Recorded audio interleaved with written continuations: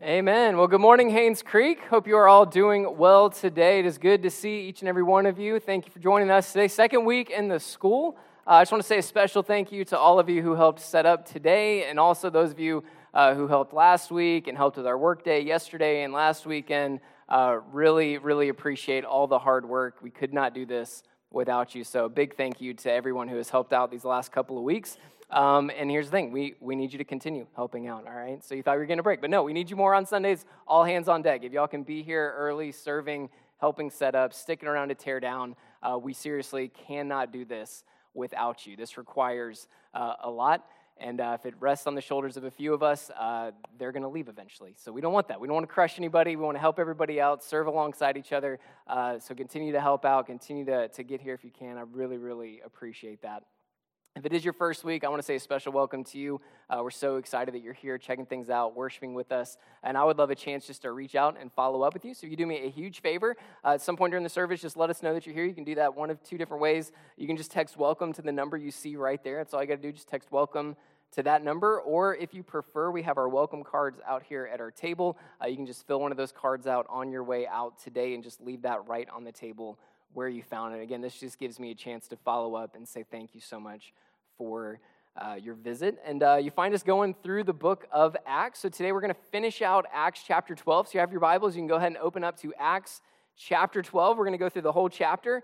And then starting next Sunday, we're going to begin a new section in Acts that focuses entirely on the missionary journeys of Paul. And we're setting this aside as a new series, kind of a new section within Acts that we're calling Sent, focusing on what it looks like to live a life of meaning, significance, and purpose, something we all long for. We all long to make a positive impact in this world, and that can only happen through Jesus Christ, through living the way that he calls us to, and we're going to see that with the life of Paul. So that's going to start next Sunday. We've got these invite cards on our table out there. I would encourage you to use this, take advantage of this opportunity to invite folks to come check out what the Lord is doing here at our new location. It's a perfect time to do that. So that'll again start next Sunday with Acts chapter 13. But again, we're gonna go through Acts chapter 12 today. So just kind of recap as you're turning there. When we finished last Sunday, Acts chapter 11, we were focusing on a new church, a church in the city of Antioch. And that is starting in Acts chapter 13, that is going to be the primary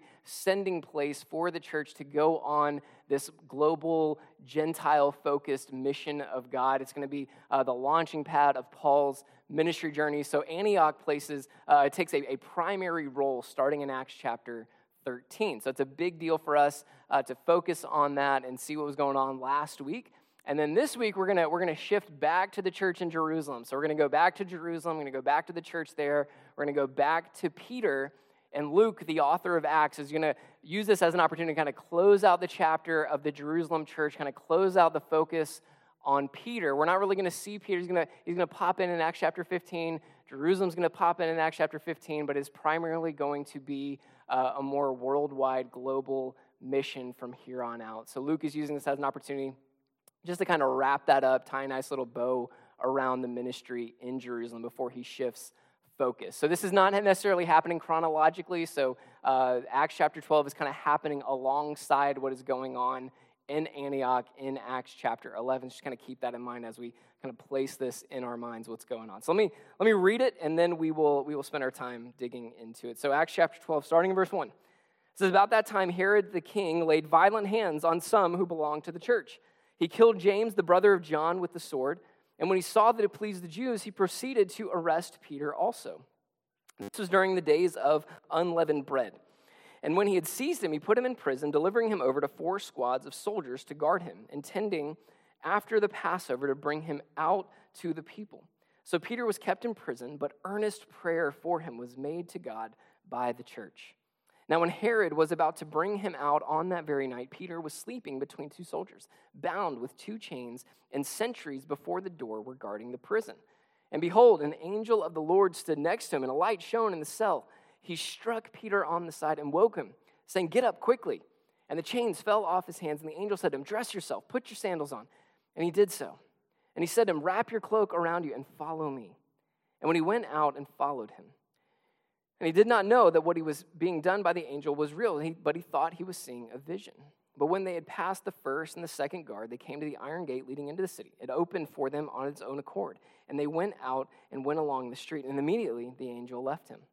When Peter came to himself, he said, "Now I am sure that the Lord has sent his angel and rescued me from the hand of Herod and all that the Jewish people were expecting." But when he realized this, he went to the house of Mary, the mother of John, whose other name was Mark, where many were gathered together and were praying. And when he knocked at the door of the gateway, a servant girl named Rhoda came to answer. Recognizing Peter's voice and her joy, she did not open the gate, but ran in and reported that Peter was standing at the gate. And they said to her, "You are out of your mind." But she kept insisting that it was so, and they kept saying, "It is his angel." But Peter continued knocking, and when they opened, they saw him and were amazed. But motioning to them with his hand to be silent, he described to them how the Lord had brought him out of the prison. He said, "Tell these things to James and to the brothers." Then he departed and went to another place. Now, when day came, there was no little disturbance among the soldiers over what had become of Peter. And after Herod searched for him and did not find him, he examined the sentries and ordered that they should be put to death. Then he went down from Judea to Caesarea and spent time there. Now Herod was angry with the people of Tyre and Sidon, and they came to him with one accord, and having persuaded Blastus, the king's chamberlain, they asked for peace because their country depended on the king's country for food. On an appointed day, Herod put on his royal robes. He took his seat upon the throne and delivered an oration to them. And the people were shouting, "The voice of a God and not of man." Immediately, an angel of the Lord struck him down because he did not give God the glory, and he was eaten by worms and breathed his last. But the word of God increased and multiplied. And Barnabas and Saul returned from Jerusalem when they had completed their service, bringing with them John, whose other name was Mark. Okay, so a lot going on in this passage. And like I said, with this, we're shifting back to the church in Jerusalem. We see this guy Herod, who's king over this area, and he's leading a persecution against the church. He kills James, the apostle, James, first apostle that was killed for his faith here. We see Peter is arrested, and Herod plans to kill him also. He's got to wait until after the Passover. So he's in prison, and we see yet another prison escape, right? We've already seen this happen with Peter and the other apostles. They were arrested in Acts chapter 5, and now here, again, they're set free as well in Acts chapter 12. And he goes to John Mark's mom's house, and they're praying for Peter, but they can't believe it, right? They're praying, asking God to set him free. He does so, and then they're like, "No, that didn't happen," right? So they're shocked, they're surprised that Peter escaped. He's standing outside for a little bit there. And then Herod, he moves on. We see him go back up to Caesarea, and we see his eventual fate as well in Caesarea. And all the while, this stuff is going on the whole time. What's the word of God doing? What's the mission of God doing? It's expanding. It's growing, it's increasing. People are putting their faith in Jesus. God is growing his church. So what can we learn from this passage today? Well, today for our time, I want us to focus in on Herod and how he's contrasted with the ways of God. So Herod lives his life a certain way, pursues certain things, values certain things, chasing after certain things, and that's contrasted with how God calls us to live, what God calls us to focus on. So I want to look and see what's being contrasted here between Herod and the ways of the world and the ways of God. And there's three things that are contrasted against each other in this passage. So if you're taking notes, first point here is worldly power versus godly power. Worldly power versus godly power. So again, in Acts chapter 12 here, we're introduced to a new character, right? New guy on the scene is King Herod. King Herod. And now, who is Herod? If you're familiar with your New Testament at all, you might be saying, you know what, I've heard that name before. I've heard Herod before. Now, we've seen that name a lot. So what's going on here? Is there just one Herod? Is there many Herods? There's lots of Herods, all right? There's a lot of Herods, so you got to kind of parse through what's going on to see who this is. And I just want to give you a little background so we're all on the same page. We know what's going on. So when the Roman Empire, which is the ruling empire of the day right now, when they took over an area, what they would do is they would set up somebody to kind of rule over that area. Now, sometimes it would be a Roman military official, somebody like that, somebody politician, whatever. But a lot of times it was a local person, and they would put these local people in charge of that area, people that would, give service to Rome and loyalty to Rome and all that kind of stuff. So that's what kind of happened here. Herod is not Roman. He's of Jewish descent. So the first Herod that we see in the Bible is Herod the Great. And this is going back to the Christmas story when Jesus was born, and we see the wise men come, and who do they go to see? They go to see Herod. And Herod finds out, there's a king of the Jews that was born. What does Herod do? He tries to kill all the baby boys 2 years and under, because he can't have anybody challenge his authority. So that's Herod the Great. And if that wasn't enough to tell you what a terrible person that guy was, what we also know about Herod the Great, he had 7 sons. The first 3 he killed so that they would not challenge his throne. So this dude, he's a wicked man. So that's Herod the Great, going back to the Christmas story. The second Herod that we see in Scripture is one of his sons that he allowed to live. And we see this in Matthew 2:22, and he's also a wicked guy. And we're told that the reason that Jesus settled in Nazareth, his family settled back there, is because of how wicked this other Herod was and how much he was destroying people and just a wicked man. So they wanted to go away from that in Bethlehem and go back up to Nazareth. And then now we have another Herod, is Herod Antipas. And he's the guy, if you remember the story of John the Baptist, John the Baptist was eventually arrested by a man named Herod and beheaded by a man named Herod. That's Herod Antipas. This is another son that he allowed to live, one of the 4 that he allowed to live. And then now we have in Acts chapter 12, Herod Agrippa. And Herod Agrippa was the father, or the son of one of the first 3 sons that Herod killed. All right, so remember, he killed 3 of his sons. One of those guys that he killed was Herod Agrippa's dad. So his grandfather killed his dad. Great family dynamics. I'm sure they had lots of fun at holidays. So his father was murdered by his grandfather, and then Herod Agrippa, young Herod Agrippa, was sent off to Rome to be educated among the ruling class there. We know from history that he befriended future emperors of Rome, Caligula and Claudius, who's reigning at this time. And these are the guys, his buddies, who allowed him to rule in Judea and the surrounding area. So that's Herod Agrippa here. So he's king over this area. And as we know from the story, he desperately wants the approval from the Jewish people. So what does he do? He persecutes the church, right? He's trying to gain their approval, and he does so by persecuting the church. It says that he laid violent hands on. Another translation says that he violently attacked the church, violently went after the church. So what we see in this is Herod's a powerful man, right? He's big boy in charge, right? He's the big king, and he's exerting his power over the church by persecuting them. And eventually he kills James, the brother of the apostle John, the first apostle that was killed for his faith, the second martyr in the book of Acts. We saw Stephen being the first one in Acts chapter 7, and now here James, the apostle, is being killed for his faith. And we see Peter arrested yet again, and Herod has full intention of killing Peter just like he did James. He's just got to wait until after the Passover. So what does he do? Another show of power. He arrests Peter, he puts him in prison, and he has what it says 4 squads of soldiers guarding one prisoner. Now, a squad was made up of 4 soldiers. So he's got 4 sets of 4 soldiers, 16 soldiers total, guarding one dude, guarding one guy. And not only that, when they're at night and they're supposed to all be sleeping, what's Peter doing? He's sleeping between 2 guards chained on either side of him, right? Like, Herod is not going to let this guy go. So he's exerting his power, he's showing off his power in a lot of ways. And then there's God. Right? So Herod's got this big show of power, and look at these soldiers, and I've got you chained up. And what does God do? He frees them with one angel, right? Like, this is nothing. This is nothing for God. This is nothing for him. Sets him free with one angel. Keeps everybody asleep. Chains just falling off, doors opening automatically, and Peter just waltzes right out of the prison.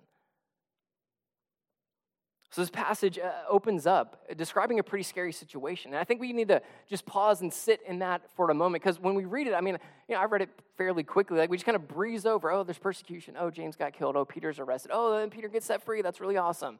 We got to remember these first few verses. Try to put yourself in the place of one of these church members, these disciples, these young followers of Jesus in this time. They see one of their primary leaders get killed by the sword. They see the main guy that's been leading them and directing this mission get arrested with full intention of being put to death, just like James.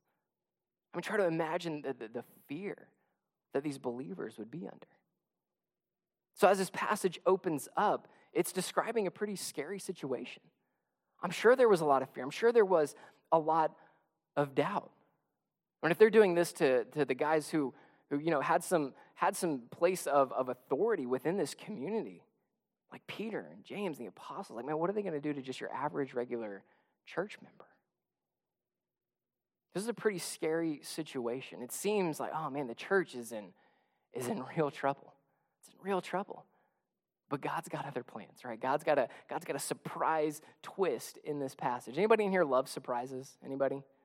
It's okay to admit it. It's all right. If you love surprises, that's great. I personally don't like them at all. Don't need to be surprised, especially like when it comes to gifts. Like I don't need you to, if it's a surprise. No, I don't like that. No, just tell me what it is and I'll be much better. I don't know what that says about me. I've got probably some issues that I need to work out.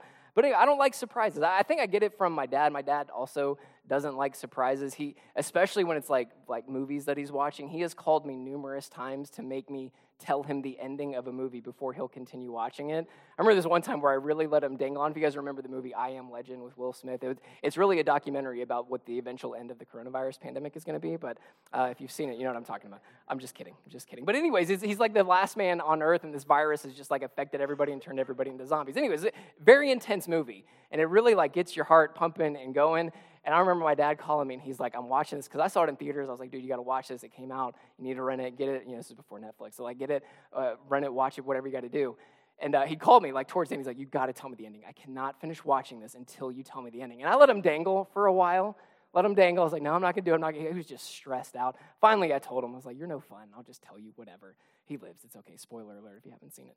But anyways, I don't love surprises. But what God does here, man, he does a total surprise, right? Like, this is a surprise shift. Even the church is praying for Peter's deliverance. And when he's delivered, like when he comes free, knocking on the door, the servant girl, she's so surprised, she doesn't even let him in. She's just, I got to go tell somebody. Leaves Peter hanging out. They go and they tell the church. And what's the church's response? I know we've been praying for hours for this guy, but no, that didn't happen.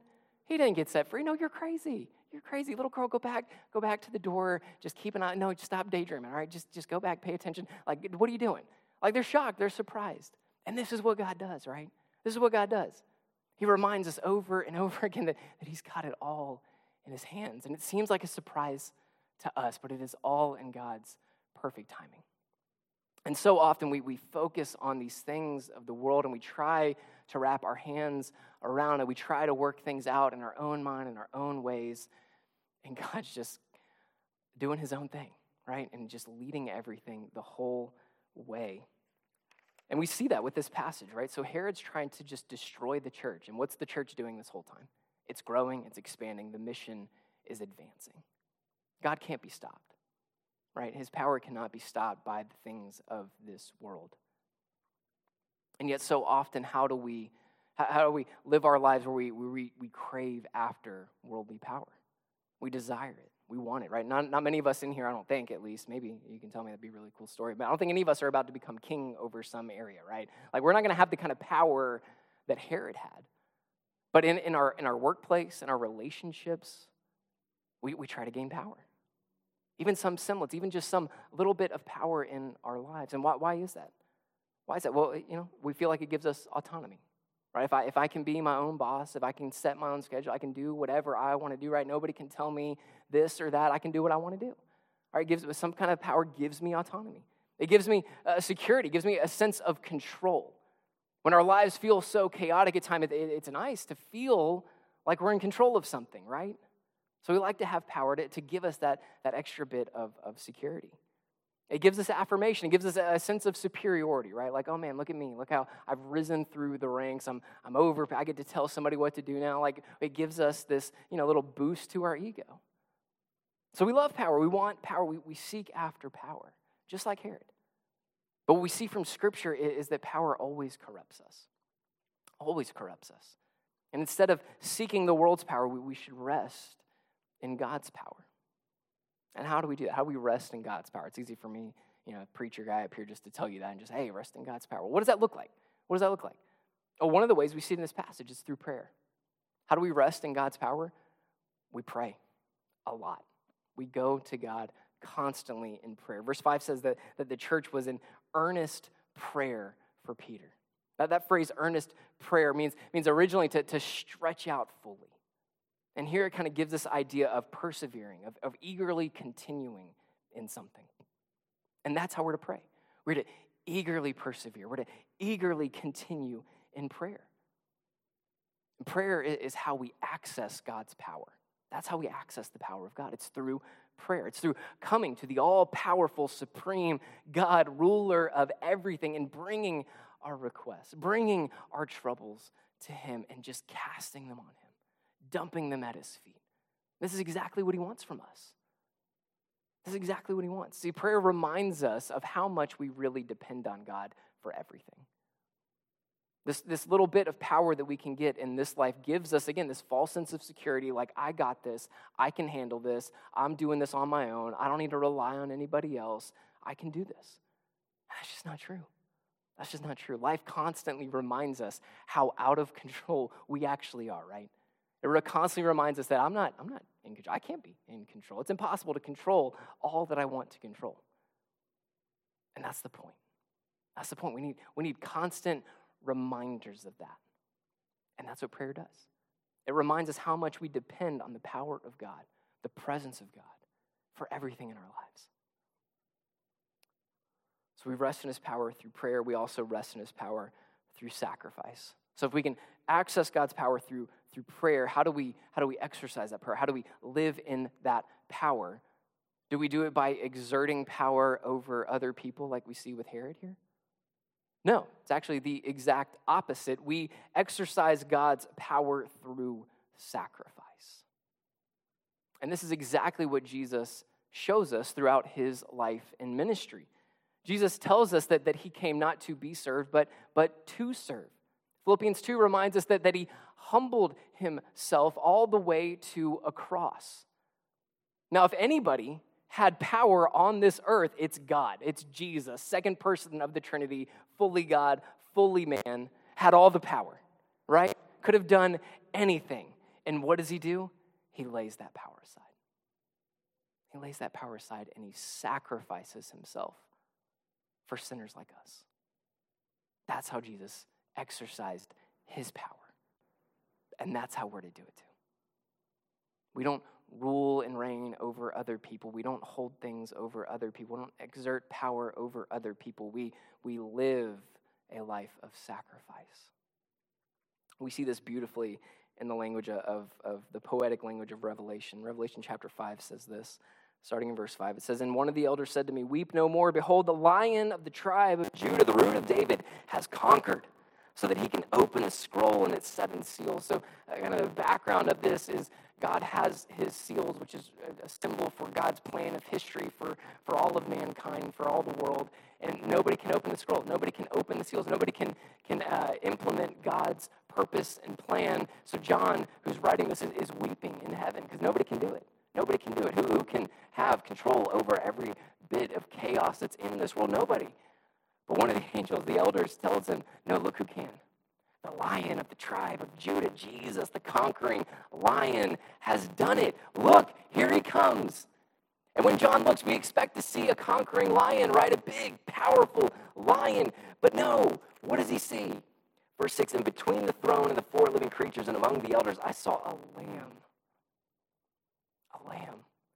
Standing as though it had been slain, with 7 horns and 7 eyes, which are the 7 spirits of God sent out into all the earth.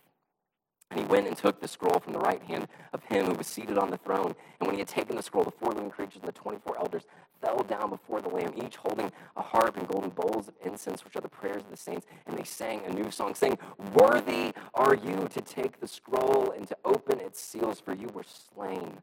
And by your blood you ransomed people for God from every tribe and language and people and nation. And you have made a kingdom and priests to our God, and they shall reign on the earth.' And I looked and I heard, and around the throne the living creatures and the elders, the voice of many angels, numbering myriads and thousands of thousands, saying with a loud voice, 'Worthy is the Lamb who was slain to receive power and wealth and wisdom and might and honor and glory and blessing.'" How does Jesus conquer? How does Jesus rule? How did Jesus exercise his power? Through sacrifice. Through living a life of sacrifice, by being a slain lamb. And that's how we're to live too. We're to live a life of sacrifice in service to God and in service to one another. So we see worldly power versus godly power. The second thing we see is worldly pride versus godly humility. Worldly pride versus godly humility. Herod was a prideful guy. We see this in verses 20 through 23. Let me read this again. "Now Herod was angry with the people of Tyre and Sidon, and they came to him with one accord, and having persuaded Blastus," that's kind of the king's chief of staff here. That's what that word Chamberlain kind of refers to. And they asked for peace because their country depended on the king's country for food. And just imagine, like Herod loves this. He loves other nations coming and basically groveling before him, asking for food and help and mercy. And on an appointed day, Herod put on his royal robes and he took a seat upon the throne and delivered an oration to them. And the people were shouting the voice of a God and not of man. Immediately an angel of the Lord struck him down because he did not give God the glory. And he was eaten by worms and breathed his last. Man, that's a tough way to go. Eaten by worms. That's rough. That's rough. So Herod's pride went to his head. He was filled, because of his power, he was filled with his pride, and it consumed him and eventually led to his death. And the Bible tells us over and over again that this is what pride does. Proverbs 16:18 says, pride goes before destruction and a haughty spirit before a fall. Again, we see this all throughout Scripture. We see example after example of prideful men and how their pride led to their eventual ruin. A great example that I love to reference is in Daniel chapter 4 with King Nebuchadnezzar. So King Nebuchadnezzar was ruling the Babylonian Empire at this time, and this was the ruling empire of the day. Like, they were the big boys on the block. Like, nobody was challenging them. They were conquering places left and right, all led by Nebuchadnezzar. And this is, if you remember Daniel, the book of Daniel, like, he's the guy that built the big golden statue and made everybody bow down to it. And Shadrach, Meshach, and Abednego said, no thanks. They got thrown in the furnace, right? You remember that story? Daniel chapter 4, we see God give him a warning saying, hey man, you need to humble yourself. Stop being so prideful or things are going to get bad. Things are going to get bad, and what's going to happen to you is you're going to basically turn into an animal. You're going to live like you were an animal, and everything's going to be taken away from you. So Daniel's pleading with the king to repent and to humble himself, and the king doesn't. And we see this in Daniel 4, starting in verse 29. It says, all this came upon King Nebuchadnezzar, verse 29, at the end of the 12 months, he was walking on the roof of the royal palace of Babylon. The king answered and said, is not this great Babylon, which I have built by my mighty power, as a royal residence and for the glory of my majesty? While the words were still in the king's mouth, there fell a voice from heaven, O King Nebuchadnezzar, to you it is spoken, the kingdom has departed from you, and you shall be driven from among men, and your dwelling shall be with the beasts of the field. And you shall be made to eat grass like an ox, and 7 periods of time shall pass over you until you know that the Most High rules the kingdom of men and gives it to whom he will.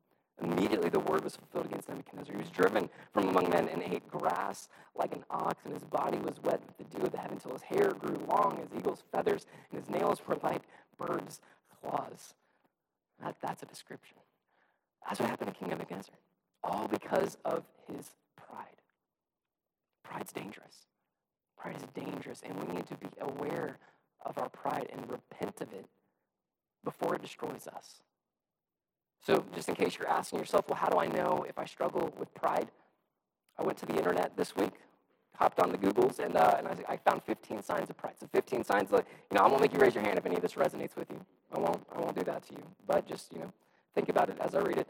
First sign that you know if you struggle with pride is you don't think you struggle with pride. So if you ever say, I don't struggle with that, probably a good sign that you do. Number 2, you feel entitled, feel that you are owed. The sense of entitlement comes from a place of pride.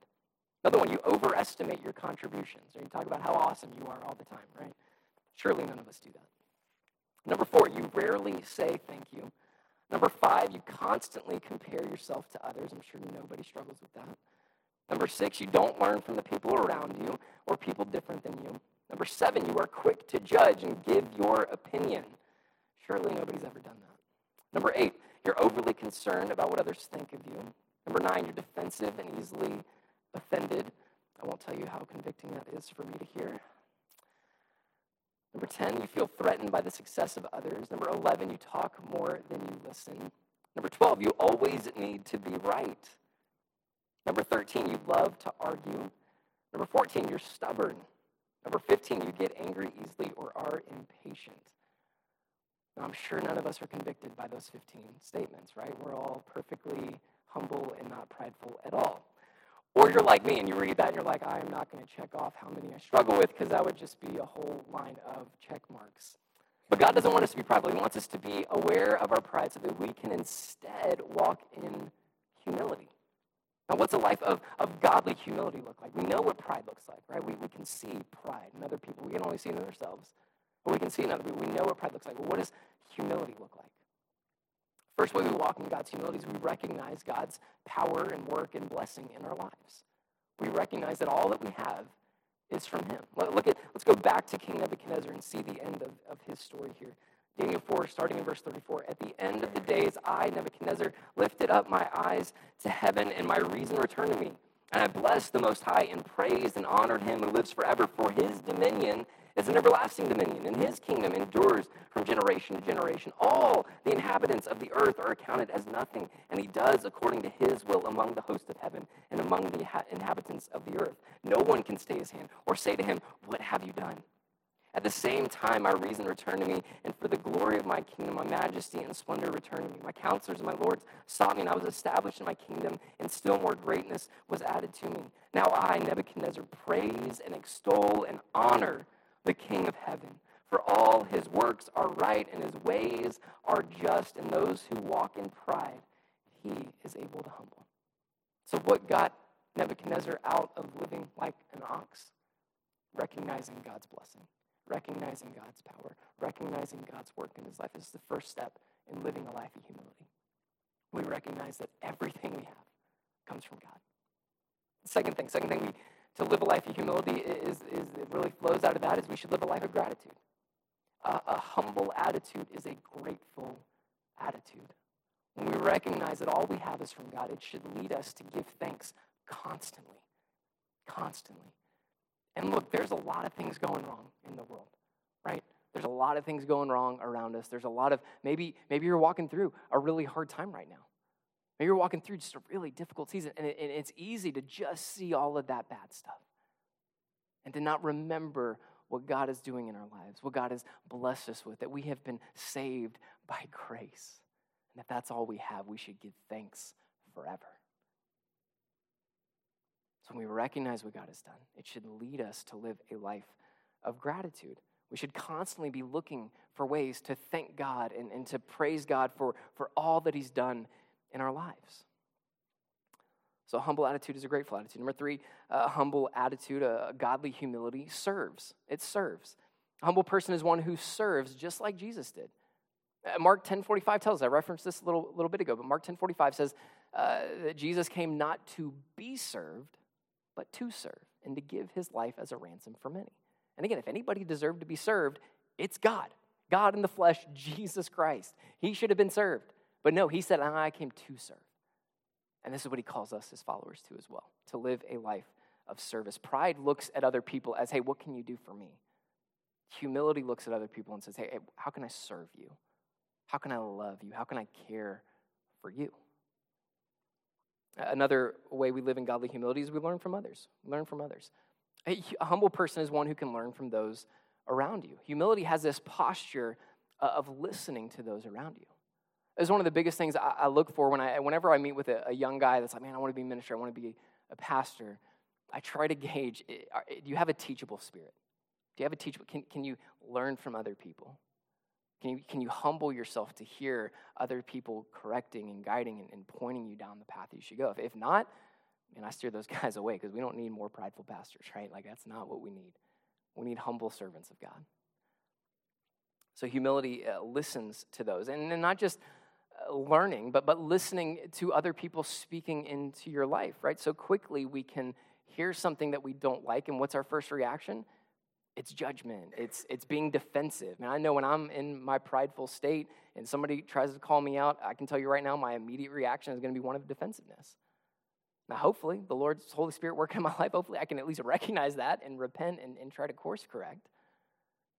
But pride doesn't want to listen, doesn't want to hear anybody speak truth into their lives. But humility does. Another way we live in godly humility is we confess failures, mistakes, and shortcomings. Pride never wants to admit that we've done anything wrong, right? We want to blame shift. We want to blame, oh, well, that's not my fault. That's this person's fault. Oh, that's not my fault. It's my circumstances' fault, right? If my job was different, if my boss was different, if I lived in a different place, if I had, kids that would listen, whatever. Like we just constantly blame when we're in our pride. Instead of owning our mistakes, owning our sin, owning our failures. So humility leads the way in confession. And not just confession, right? It's easy to just admit fault sometimes, but then not actually do anything about it. Like, this is where I can struggle at times too. Yeah, sure, I'll admit that I did wrong, but I don't really think that I did, so I'm not really going to change. That's pride. That's pride. If we really had humility, not only would we listen, not only would we confess, but we would change. We would change. Last one, a humble spirit lifts up those around you. See, pride loves to take the credit. Tell me how good I am. Tell me how awesome I did. Tell me how good I'm doing. Like, pride wants to hear all that. But humility shares the credit, passes on the credit to those around you, constantly looks for ways to lift others up. So in your workplace, are you just looking out for number one? Doesn't matter, I just want to get mine and get, praise from my boss and make sure I'm looking good and not worry about anybody else on my team? That's prideful. If you're a leader in your workplace, manager, boss, whatever, are you looking for ways to lift up those around you? Are you looking for ways to delegate to those around you? Pride says, I can do it all on my own. And again, just Travis confession time. I struggle with that too. I can struggle with that very much. Because sometimes it is easier to do it on your own. But that's not right. All it's going to do is eventually puff yourself up with pride. So there's just some ways that we live with godly humility. So we see worldly pride contrasted with godly humility here. And the third thing, last thing we'll end here, it's worldly captivity versus godly deliverance. Worldly captivity versus godly deliverance. So we see in this passage, as we said, Herod's consumed by his sin. He was filled with pride. He was filled with this sense of superiority. He was also filled with insecurity, right? Like he's only doing this stuff to get approval from the crowd, from the Jewish people. So he was filled with sin, and it held him captive. Held him captive.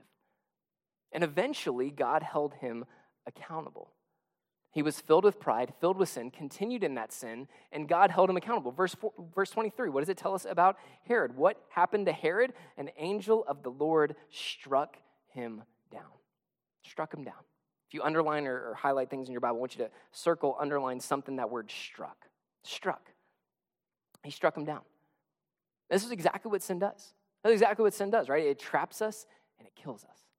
Proverbs 5:22-23 says, the iniquities of the wicked ensnare him, and he is held fast in the cords of his sin.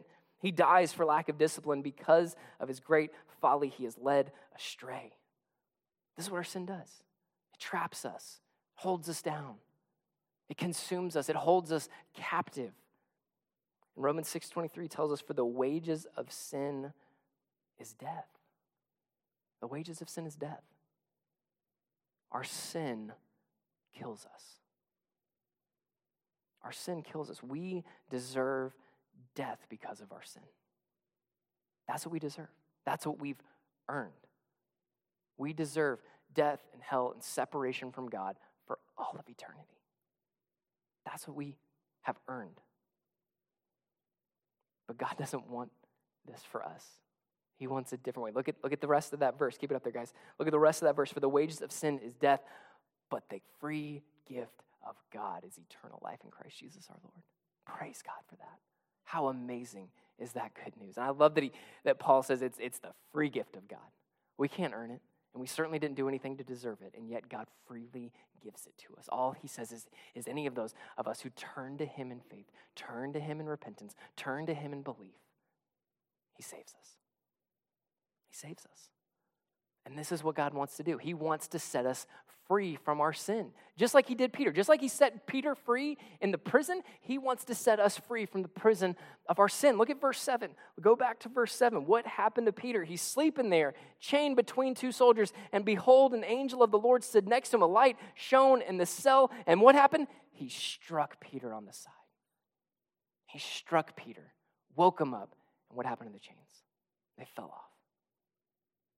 Peter was struck by God, and he was set free. Now, again, if you underline things in your Bible, I want you to underline that struck. Because that struck and the struck of King Herod, same word. Same exact word. Same exact word. The God who holds the wicked accountable, the sinful accountable, is the same God who sets the sinful free. He's the same God.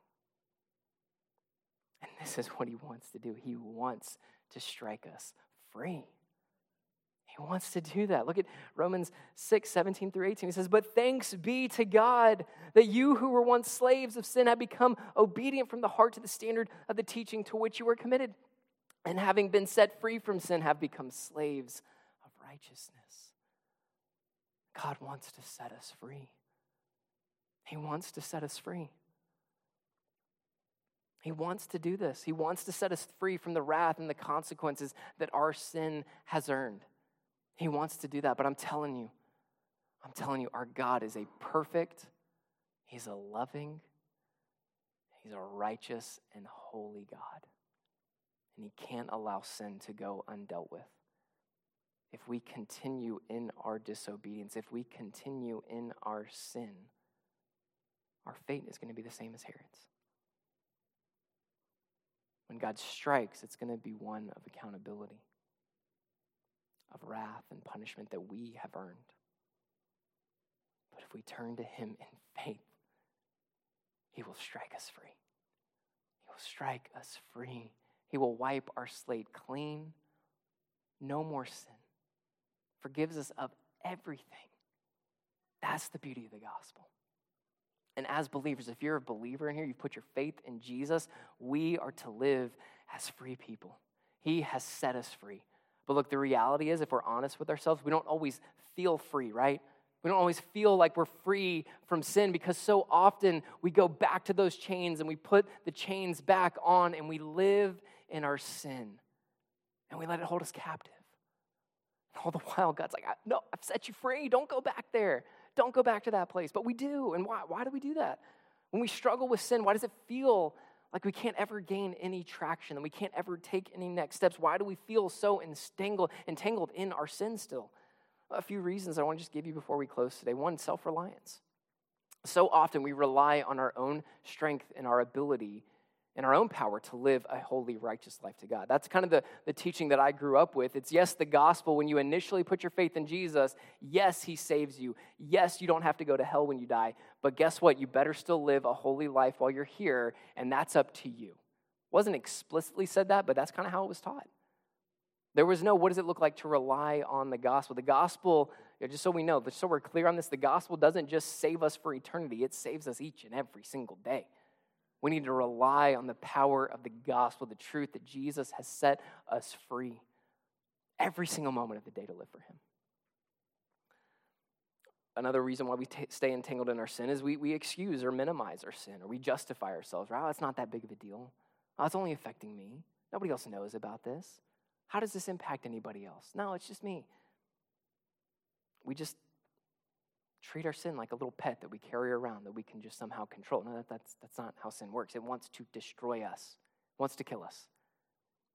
Another way we stay entangled is we don't take accountability, or we don't take responsibility for our sin. It's always somebody else's fault. Let's go back to pride, right? It's always somebody else's fault, or, our circumstances are to blame, or whatever. That's why I was doing that. That's why I was acting that way. That's why I said those things. Or we hide our sin. We don't confess it. We don't like to talk about our sin. I get it. It's uncomfortable. It's awkward. Maybe even a little embarrassing sometimes. I understand that. But I'm telling you, sin left in the dark only grows more powerful. It only grows in power. Or we hate the consequence of our sin, but not the sin itself. And I can't tell you how many times I've had that conversation with somebody as a pastor for the last 15 years. You see somebody that hates I hate how this turned out in my life. I hate that this happened in my life, but they don't actually hate the sin. They just hate the consequence. And they still want to hold tightly onto that sin because they love that sin and they want that sin. They wish things turned out differently. They wish they didn't get caught. They wish they didn't get found out. But they love that sin. They're not going to do anything with that. We're still going to stay trapped in our sin if that's us. God wants to set us free. So how do we live a life of freedom? One, we repent and turn back to Jesus. That's what we've talked about repentance before. Repentance is I'm walking and living in my sin, and now I want to repent. So I say no to my sin, and I turn back to Jesus. I turn away from my sin, and I turn to Jesus. That's what repentance is. It's saying, Jesus, I love you more than I love my sin. I want you in your ways more than I want my sin. Another way we live in freedom is we take our sin seriously. We don't treat it like a pet. We treat it like what it is, that it wants to destroy us and kill us. We confess our sin. We confess it to God and to others. We drag that sin in the light. And sure, it's awkward when that happens, but I'm telling you, the only way to get free sometimes is to drag that sin into the light. Confess that sin to God and to others. We desperately need that. And then we need accountability. We can't do this on our own, and we're not meant to. We need other people in our lives helping us. Look at what the author of Hebrews says. Chapter 3, starting verse 12, says, "Take care, brothers, lest there be in you any evil, unbelieving heart leading you to fall away from the living God." And what's the solution for that? Verse 13, "But exhort one another every day, as long as it is called today, that none of you may be hardened by the deceitfulness of sin." How do we stay from being destroyed by sin? We encourage one another. We let people in so that they can speak life and truth and hope and Jesus back into our lives when we're struggling, when we're walking down the path that we shouldn't. Invite people in. So Acts chapter 12 begins with death and persecution and fear. And it seems like Herod's ruling the day, right? It seems like Herod is about to squash God's mission. But that's just not true. That's just not possible, because Acts chapter 12 reminds us that there's always hope in Jesus Christ. It ends with hope. It ends with the church increasing, the word of God and the mission of God expanding and growing, and people putting their faith in Jesus.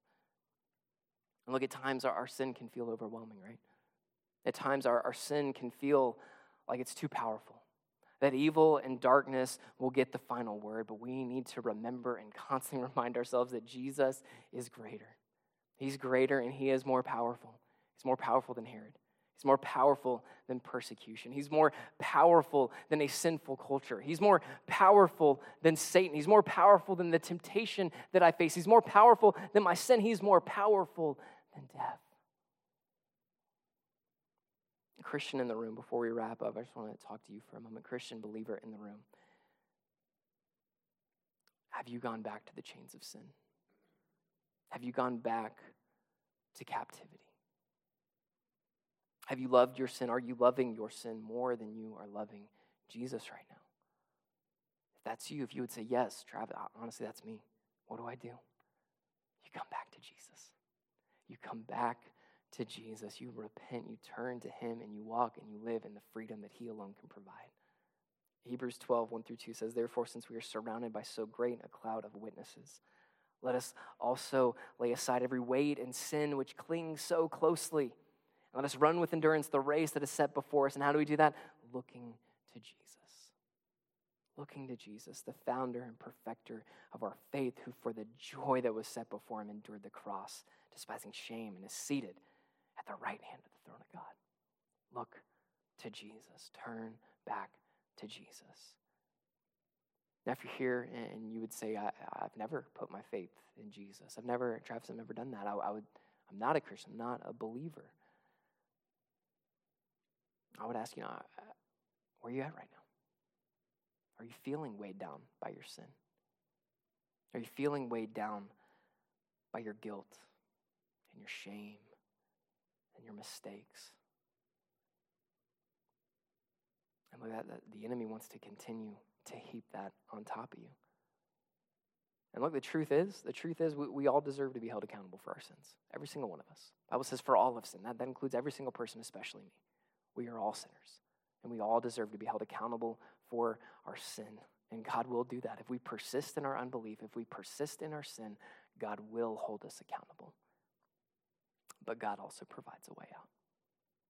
He also provides a way out. He provides a way for salvation. He provides a way for freedom and forgiveness, and that way is Jesus.